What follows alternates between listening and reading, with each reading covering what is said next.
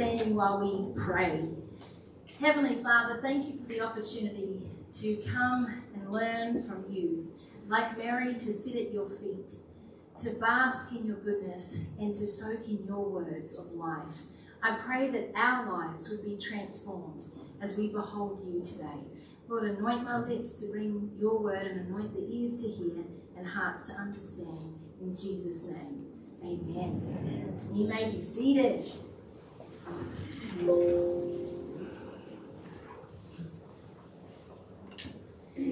I have 3 cats in my house, but the oldest one is 15. His name is Max, and he likes to, around 2:30 or 3:30 in the morning, scratch on my door and tell me he'd like to go outside.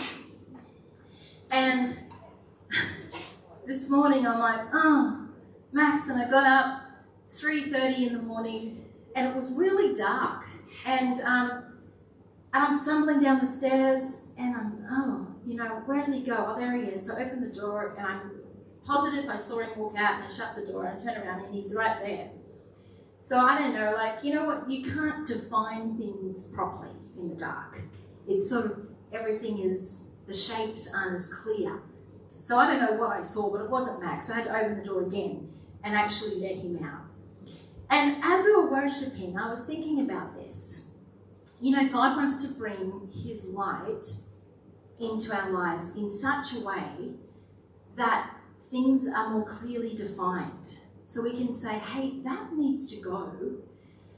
You know, that's what the light does. It actually shows and exposes what's around it.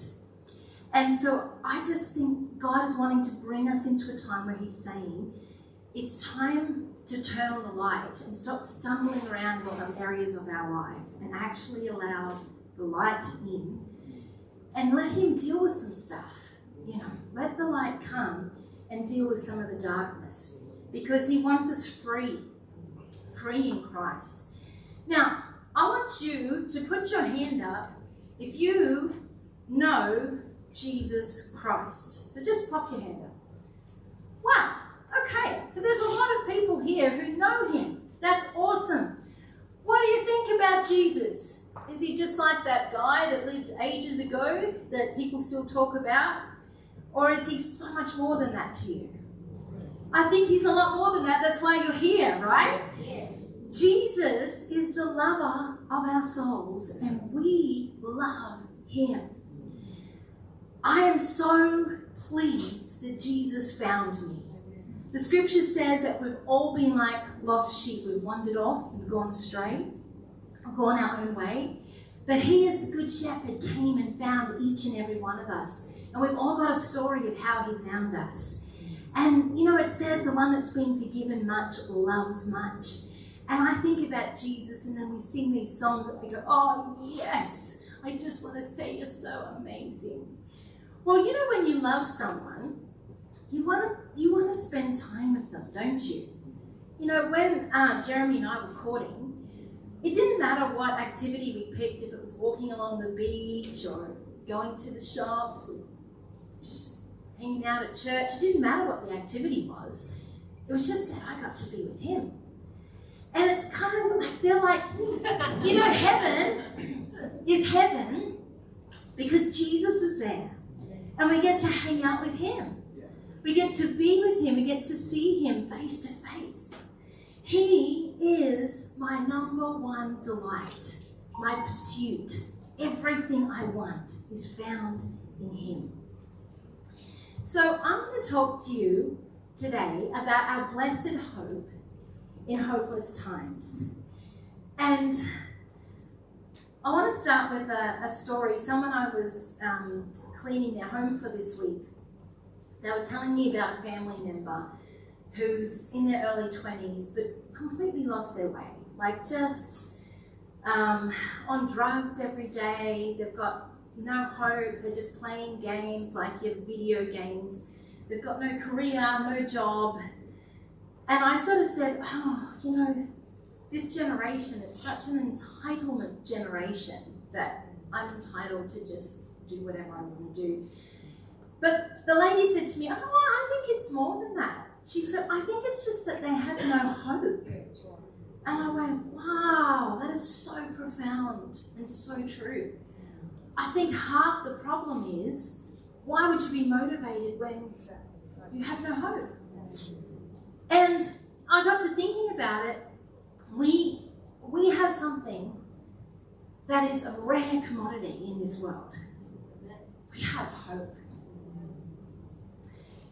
Ephesians 2:11-12, I've kind of just shortened it to, you know, Paul, when he writes, he has the longest sentences. Have you ever noticed that? It just goes on and on for a whole paragraph, some of them. It's one sentence. It's phenomenal. But anyway, I have shortened this one a little bit. Therefore, remember that you were without Christ, having no hope, and without God in the world. Do you remember what that felt like when you had no hope? I love the next verse because it starts with but. But thanks be to God through Christ Jesus our Lord. Hey, we've been given an eternal hope. A blessed hope, actually. I want to look at this one. So who brought their Bibles? Put your hand up if you brought a Bible of some kind, either physical or electronic. Yay! So why don't we turn there?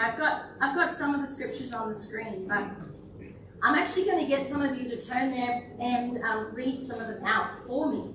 So make sure you're following along. So let's go to Titus. Sorry, Titus. Right, yeah. All right. So we're in Titus 2, and we're going to look at 11-14. It says this: For the grace of God that brings salvation has appeared to all men, teaching us that, denying ungodliness and worldly lust, we should live soberly, righteously, and godly in this present age, looking for the blessed hope and glorious appearing of our great God and Saviour, Jesus Christ, who gave himself for us, that he might redeem us from every lawless deed and purify for himself his own special people, zealous for good works. Wow. Looking for the blessed hope and glorious appearing of our great God and Saviour, Jesus Christ. Another lady I was working for, her and her husband, we would have some great conversations. And one day, as I was coming to my car, I just finished cleaning, and we were talking again. And I said, wow, the world's going crazy, isn't it? We were talking about some events that were happening. And she said, yeah, it makes you wonder, where's all this headed? And I said, well, I read the Bible, and it has a great book at the end that tells us what's going to happen. And she said, it ain't good, is it? I went, well, it depends. It depends. Because for a certain group of people, it's really good. And for another group of people, it's really bad. It depends. You see, we have a blessed hope. We have something we can look forward to. Even though we see the world around us becoming more and more wicked, we have a blessed hope. Because we're not looking just here, we're looking here for the glorious appearing of our Lord Jesus Christ. Now, Jesus made an amazing, in fact, a staggering promise to his disciples. I think one that would have comforted their hearts so much. You see, all of us, we haven't seen Jesus yet. We've seen him at work in our life. We haven't seen him face to face. But they had seen him face to face, and then he starts telling them that he's going away. So then he makes this promise, and I'm sure they breathed a sigh of relief. Let's have a look at the promise. This is found in John 14, 1-3. Jesus says, let not your heart be troubled. How do you reckon they were feeling at the moment he said that? Yeah, it's just a good chance they were feeling troubled. Let not your heart be troubled. Let me just pause. Anyone in the room ever felt a bit troubled by anything lately? All right, so I think maybe Jesus is speaking to us too. Let not your heart be troubled. You believe in God. Believe also in me. Well, why is he saying that? Because he's about to say something that's so astounding, he had to say, okay, believe me. Are you ready for it? In my Father's house are many mansions, or maybe more accurately translated is rooms. If it were not so, I would have told you. I go, and that's the, Jesus is leaving us, to prepare a place for you. Hang on. Now you got my attention. And if I go and prepare a place for you, I will let it fall apart and never bring you there. No. God is a purposeful God, right? He's not up in heaven preparing a place for us, but we never go there. I know that's obvious, but I'm going to say it because I want to emphasize something else a bit later.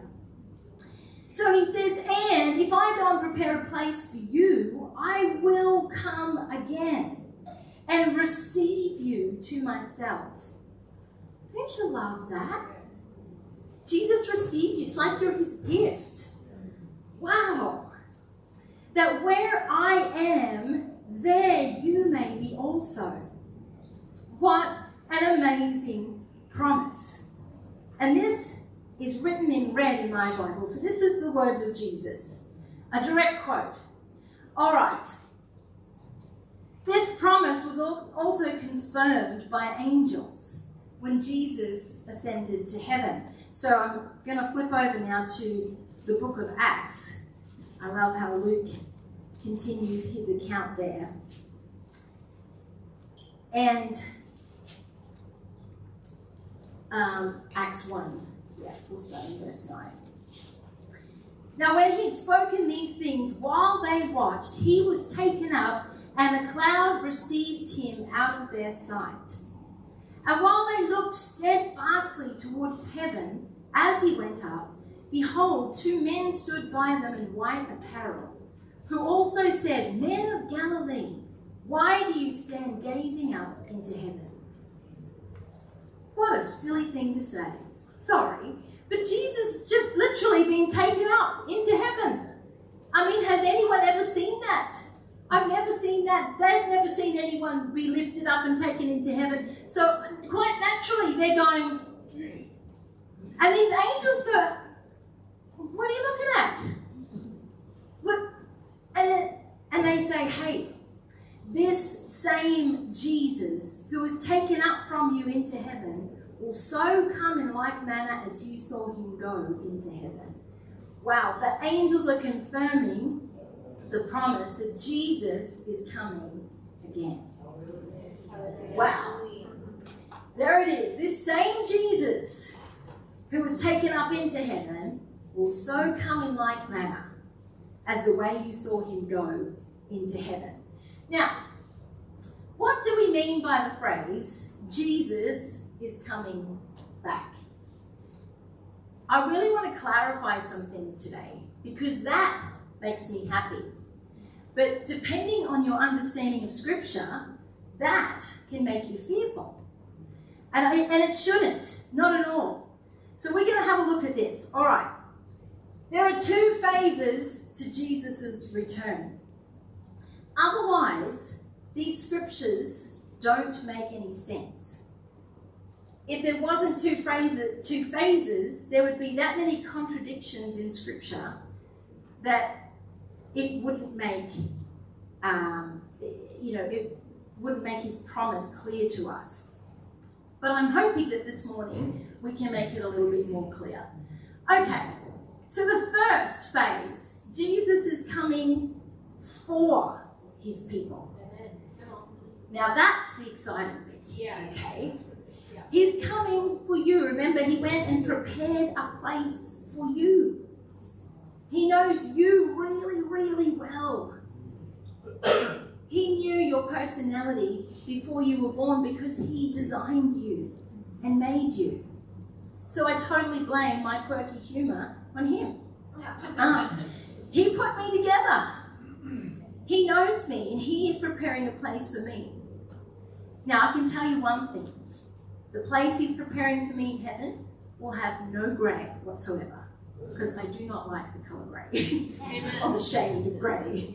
Because it's not black, it's not white, it's lukewarm, and I spew it out of my mouth, amen. Right? So, he knows me. But he knows you too. Maybe grey is your favourite colour. He has everything prepared for you. And he's coming for you. I don't know if you can really see, because I couldn't get this picture as clear as I wanted it.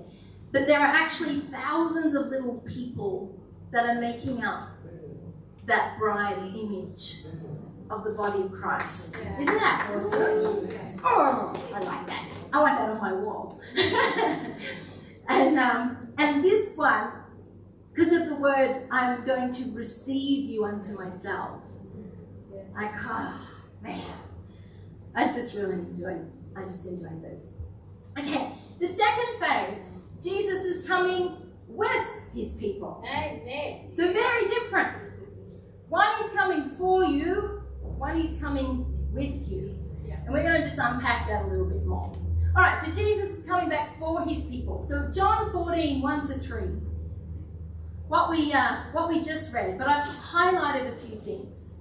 So in my Father's house, that's where it's starting. Then he says, I'll come again, receive you to myself, that where I am, you may be also. So where is he? Father's house. Go to the top of the class. Thank you. All right.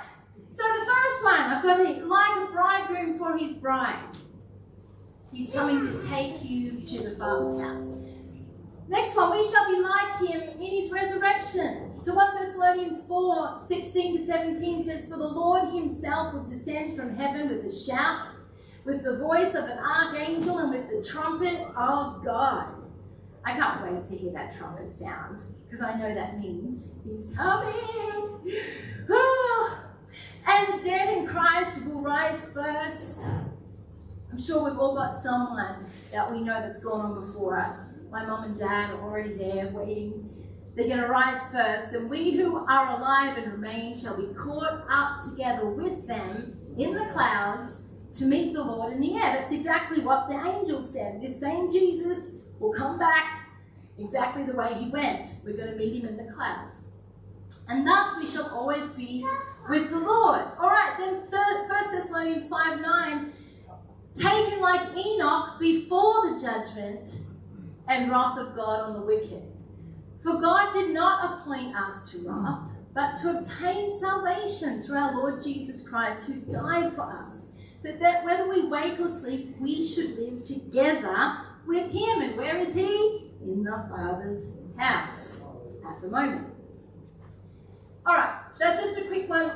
There's many more scriptures. I don't have time to go through them all today. This is just like a quick overview because there's so much to cover off. This is Jesus coming back with his people, Revelation 19, 11-16. So he's coming as the conquering king here.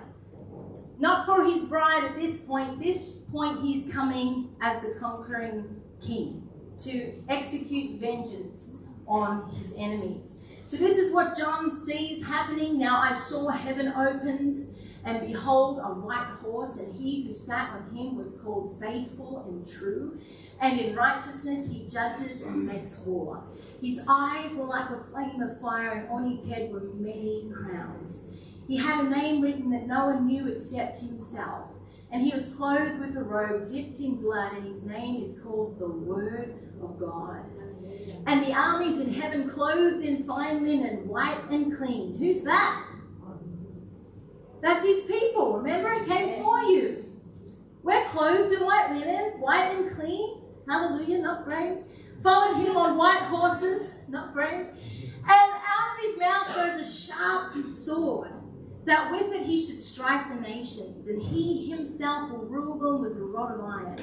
He himself treads the winepress of the fierceness and the wrath of Almighty God. And he has on his robe and on his thigh a name written, King of Kings and Lord of Lords. Let me tell you, you want to meet Jesus in the first phase of his coming and not the second phase. days. Yeah, come on. You want to be coming with him, okay, not when he's coming at this world. All right. And then there's one from Jude 14 to 15. Now Enoch, the seventh from Adam, prophesied about these men also, saying, Behold, the Lord comes with 10,000s of his saints to execute judgment on all, to convict all who are ungodly among them of all their ungodly deeds which they have committed in an ungodly way, and of all the harsh things which ungodly sinners have spoken against him. Little tiny book of Jude, but it has a profound little snapshot there of something that's also written in Revelation. Okay, so Jesus is coming soon. And we have this beautiful promise in Hebrews 10, 35 to 37. Therefore, do not cast away your confidence, which has great reward. For you have need of endurance, so that after you've done the will of God, you may receive the promise. For yet a little while, and this is the promise, and he who is coming will come and will not tarry. One day, this is going to be our reality. And that's amazing. All right. I want to just show you some things. The Bible is unlike any other book. Not only does it tell us what has happened, it's also telling us what is to come.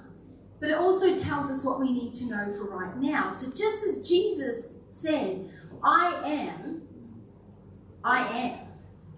But I was, and I am to come. That's what the Bible is too. It tells us how we got here, what we do while we're here, and where we're heading. And so this is exciting. Look at this. That phrase at the top, and it came to pass. I found it 452 times in the King James Version of the Bible. So that tells me that when God says something's going to happen, we don't have to wonder about it. It's going to come to pass. It's going to happen. In the book of Matthew, 9 times we read the phrase that it might be fulfilled. I love how Matthew does it. In fact, so many of these passages in Matthew are read out every year at Christmas time. And I wonder if people are getting a hold of what's actually being said. Because we hear these passages, you know, that Mary went to Bethlehem and all of this. But what Matthew is saying is, Mary and Joseph went to Bethlehem that it might be fulfilled, what was spoken by the prophets. And, there was this census that brought them there, and then he was born, and then this happened, and then they had to go to Egypt. That it might be fulfilled, which was spoken by the prophets. And then he came back and settled in Nazareth. That it might be fulfilled, which was spoken by the prophets. Everything about Jesus' first coming was a fulfillment of what had been prophesied. His second coming is no different. There's over 300 prophecies about his first coming. There are thousands of prophecies about his second coming. And one day, we're going to say, and it came to pass. You know what? During the millennial reign of Christ, when he comes back and sets up his kingdom here on earth, we're going to have people coming up to us and saying, hey, were you part of that generation that got caught up in the air? And I'll be like, yeah, you want me to tell you about it? Yeah, what was it like? The sound of that trumpet went through my whole body, and I was like, whoa! And I was flying at a phenomenal rate of speed, and man, the view from the clouds is awesome. I'm like, wow! And is it true you believed on Jesus when you hadn't seen him? Like, we go to Jerusalem every year and visit him. Yeah, we'd never seen him, but we knew him. And when we heard his voice, we knew that was our beloved coming for us. Yes. We're going to be that generation that gets to say what it was like to be alive when the trumpet sounded. So cool.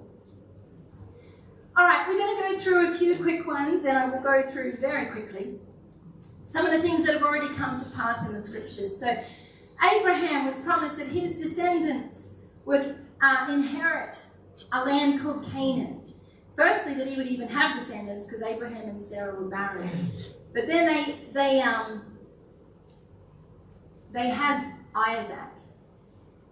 And then God showed him in Genesis 15, we don't have time to turn to all of these, but in Genesis 15, a deep sleep comes on Abraham and he has horror and darkness and he's experiencing a horrible time, and God shows him that his descendants would one day be taken to a land that was not theirs, and they would serve that people, and that people would treat them harshly, but after 400 years, they would be released.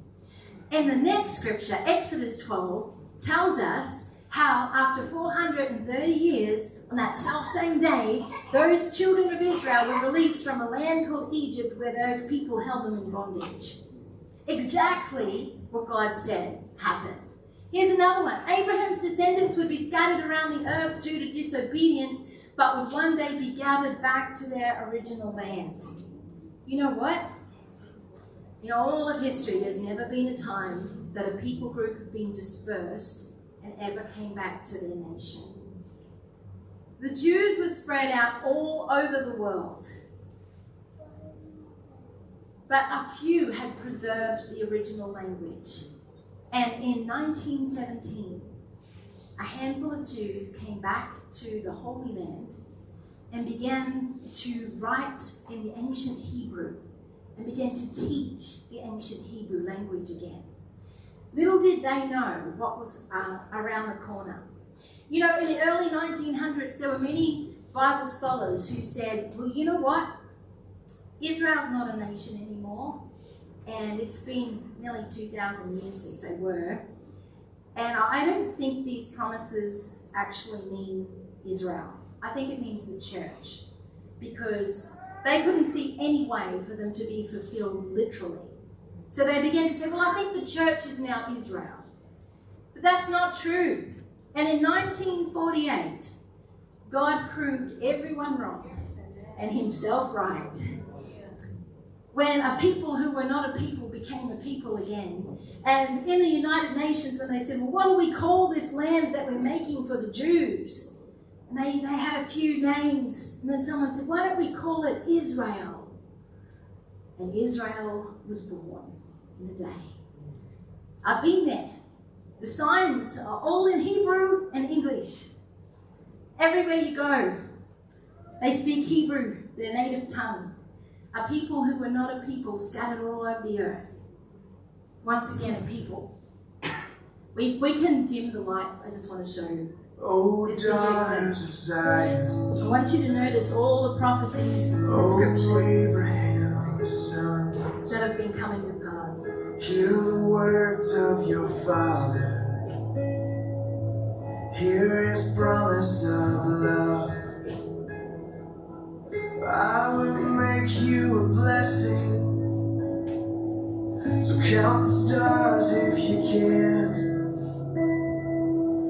You will be a great nation. I will give you this land. I will bring you back home. I'll bring you back home, all my children. You will no longer roam, lost and alone in the night.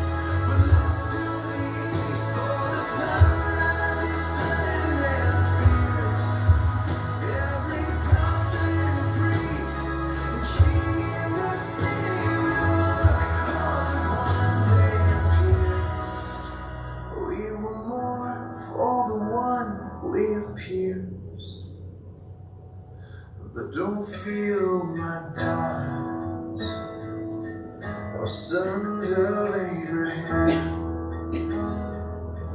I will wash you with water. I will offer the Lamb. Though your sins were like scarlet, they'll be whiter than snow. I have always been with you. I will never let go. I will bring you back home. I'll bring you back home, oh my children. You will no longer roam, lost and alone in the night. There is nothing on earth that could take you away. I will gather you under my wings. I will bring you all back home. Oh, I will bring you all back home again.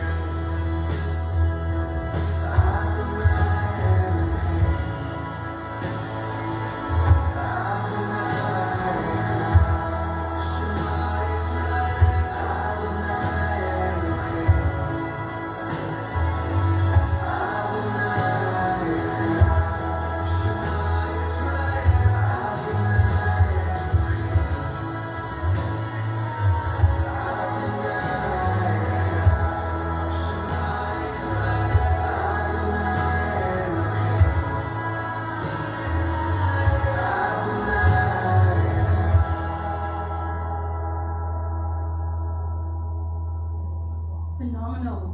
If only we had time to go through just a small portion of those scriptures where God promised He would bring His people, He'd gather them from the ends of the earth and give them their home again.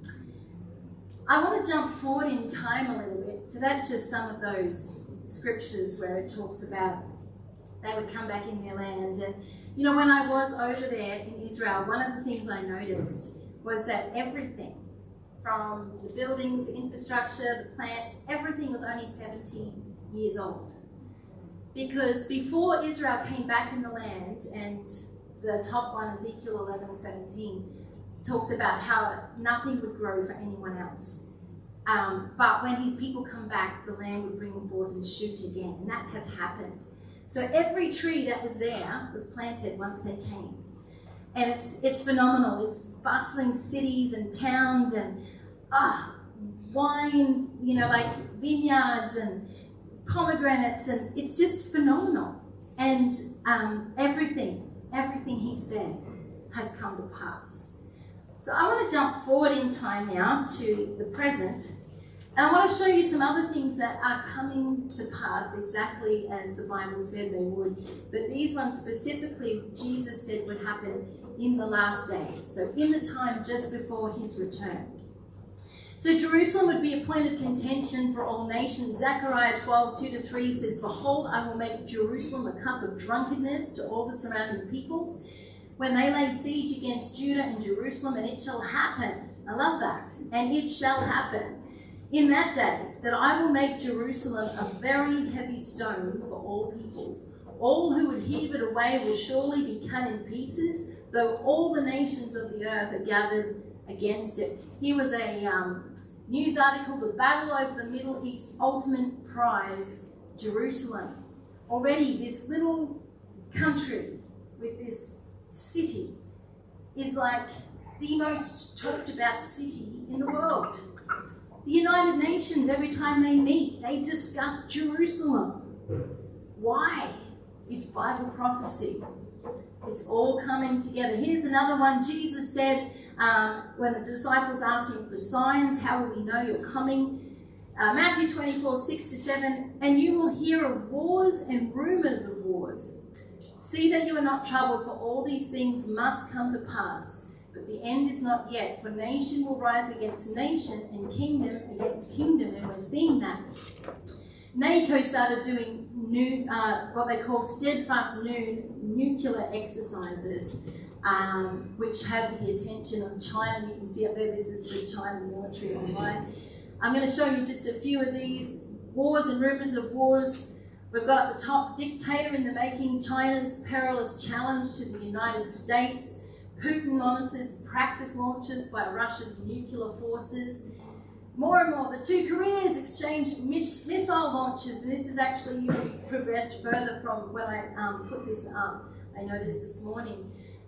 Here's another one. Saudis tell the US that Iran may attack the kingdom. There's wars and rumors of wars. This is exactly what Jesus said. Also, the rest of that verse 7 says, and there will be famines, pestilences and earthquakes in various places. Here's just one of them. As food insecurity skyrockets, experts warn the true cost of food hasn't been paid and the bill is due. They're talking about the price of everything, all commodities going up so much more. Here's another one. Most productive New South Wales agricultural shire counts hundreds of millions of dollars in crop losses. You know, they lost all their wheat crops from all the recent floods. And we know that that is going to also bring in famines. Okay, here's another one. 2 Timothy 3:13. Paul is warning Timothy what it will be like in the last days. And he says this, but evil men and impostors will grow worse and worse, deceiving and being deceived. And I could have filled this with so many headlines, which saddens me so much. But there's so much apostasy in what is supposed to be the church of Jesus Christ around the world. Deceivers, being deceived. Here's another one. Parents fight to recall VA school board over raunchy reading material and critical race theory. There is all sorts of wickedness growing worse and worse. And it is this generation that is without any hope in the natural that God has called us to stand as beacons of hope, because we carry the blessed hope of Jesus' return. And so I want to just equip you a little bit to say the word of God is true. What he said will come to pass, will come to pass. Jesus will keep his promise. He will come for us. And it's important that we know what was prophesied so that we can tell people when they say to us, hey, how come you can have hope? Well, I have hope because I know what's going to happen. I know what's coming. I know what the Bible says, and I can trust it 100%. So I want to leave you with this verse today, Luke 21:28. Now when these things begin to happen, look up and lift up your heads, because your redemption draws near. Would you stand to your feet with me this morning?